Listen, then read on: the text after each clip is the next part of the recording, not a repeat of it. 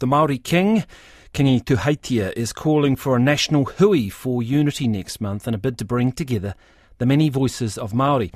The announcement comes only a day after thousands of people turned out at protests across the country against some of the new government's policies and rhetoric. The national hui will be held at Tūrangawaewae Marae on January the 20th. Well, joining us now is Labour Party leader Chris Hipkins. Kia ora, good morning. Good morning. Do you welcome this hui? Is this something you'd want to be a part of?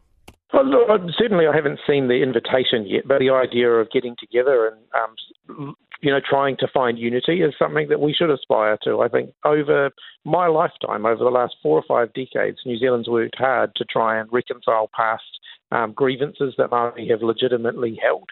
We've tried to move forward as a country. That's happened under successive Labour and national governments. And I think what's disappointing is that for the first time in a generation, we're actually seeing a government who want to wind back some of that progress. So I think getting together to talk about that would be a positive thing. They argue that they are focused on delivering economic outcomes for Māori and non-Māori, and they need some time. They're only a week into the job. Is that not reasonable? Well, I mean, I think if you look at the coalition agreements that they've signed up to, they take things backwards. I mean, their effective Te Reo Māori ban is really a backward step. I mean, Te Reo Māori is an official language of New Zealand. It's one that Sorry, where's the ban? So successive governments have invested in. You're now looking at Nicola Willis saying that she's going to stop funding for Te Reo Māori speakers. I think that... Sorry, where's the ban on Te Reo? Well, they're basically saying that government departments shouldn't be using it, and I don't think that's right. Where are they saying that? Well, if you look at the MFAT, for example, they issued a memo in the transition period saying that people should stop using Te Reo Māori. Ministers have been indicating to government departments that they don't want to see Te Reo Māori in their documentation. I think that's wrong. Well, they have legal obligations, as you'll be aware, under the 2016 Māori Language Act to obviously be able to communicate in Te Reo to Māori. That presumably isn't going to stop. I mean, I don't see as what you're saying as a ban. Well, they have to have the capability to be able to do that. And you saw Nicola Willis yesterday saying that she wants to effectively take that away. So one of the things that, again, successive governments have done since that 2016 Act is invest in the capability of government departments to have Te Reo Māori speakers.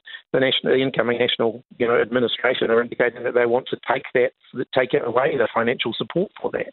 I think that's a real backward step. Yeah, I appreciate what you're saying, and Nicola Willis hasn't come on the program to respond to that, and we've obviously run that story concerning allowances. But again, is it helpful to say that there is a ban of Te Reo? Oh, I mean, look, you can use whatever language you want. They're certainly discouraging the use of Te Reo Māori, and I think that's a backward step. No, but a ban is different, isn't it, than discouraging the use? Well, it was a rhetorical device. Okay.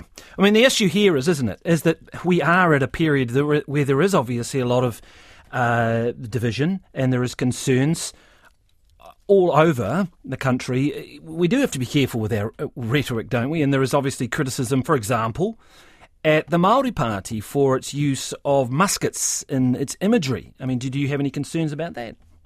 Well, it's really a question for the Māori Party. I mean, I absolutely support the right to protest and the right to free speech. How people exercise that is a question for them to defend. I supported the right for farmers, for example, to protest against the previous government. I didn't agree with them. I didn't like the message that they had, but they had a right to do that. And Māori have a right to protest against the current government.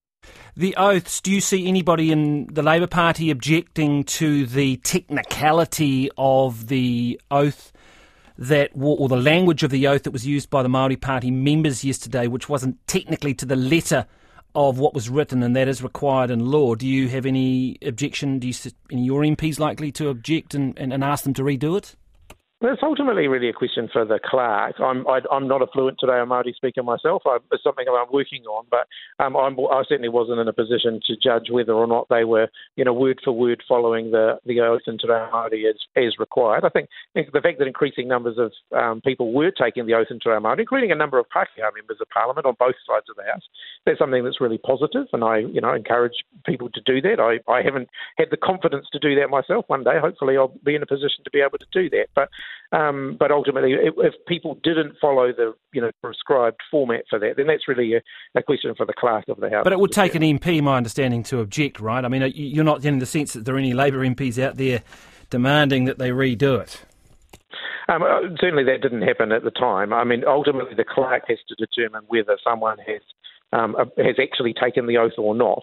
And if they have a concern that they haven't appropriately taken the oath, then they may have to do it again. But that's not a determination for us. That's a determination for the clerk and now ultimately the Speaker. Would you want to see that oath redone? I mean, is it time to have another look at that, swearing allegiance to the King? Well, I mean, the King is the current head of state, so effectively you're swearing allegiance to the New Zealand head of state. Whether or not people want the King to be the head of state, or whether they want to have a New Zealand head of state, that's a legitimate question. So far, New Zealanders haven't really expressed an appetite to move away from having the monarchy as our head of state. But I'm on record as saying that I think that's something that should happen in time. If that's what Kiwis want, then that's what Kiwis should get. Just finally on the issue of the government's books and the pre-fu, then you'll obviously be aware that Nicola Willis has, alleged that whilst you have perhaps stuck to the letter of the law with the opening of the books before the election, the spirit of the law perhaps might have been pushed a little bit by you're not grouping together the amount of short-term funding initiatives that are in the budget. Should you have done that to make it clearer what was not going to be funded beyond a couple of years? I mean, if Nicola Willis doesn't have the concentration span to read the budget documents from one end to the other and wants someone to give her a nice little summary for it, that's probably really more of an issue for her and to work on, because actually as Minister of Finance she would need to read a number of big, thick documents and she'll need to read them and understand them. The reality is all of the complaints that she's raising are all contained in the pre-election fiscal update. It's all there. Anyone could see it. It's available for the public. This is ultimately a distraction by Nicola Willis because she can't make her numbers add up. Well, tell me this, is that her plans are unaffordable. Now she knows they're unaffordable and she's trying to blame anyone but herself. Look, contingent liabilities are always in the budget. They're pointed out as potential risks to the government. But, I mean, people are talking about the Cook Strait ferries blowing out by hundreds of million. We don't know yet, maybe not. But we're hearing yesterday that Wellington Transport needs $1 billion for its rail networks. There are going to be some big budget problems there, aren't there? Did you leave some nasty surprises for this government? No, absolute rubbish.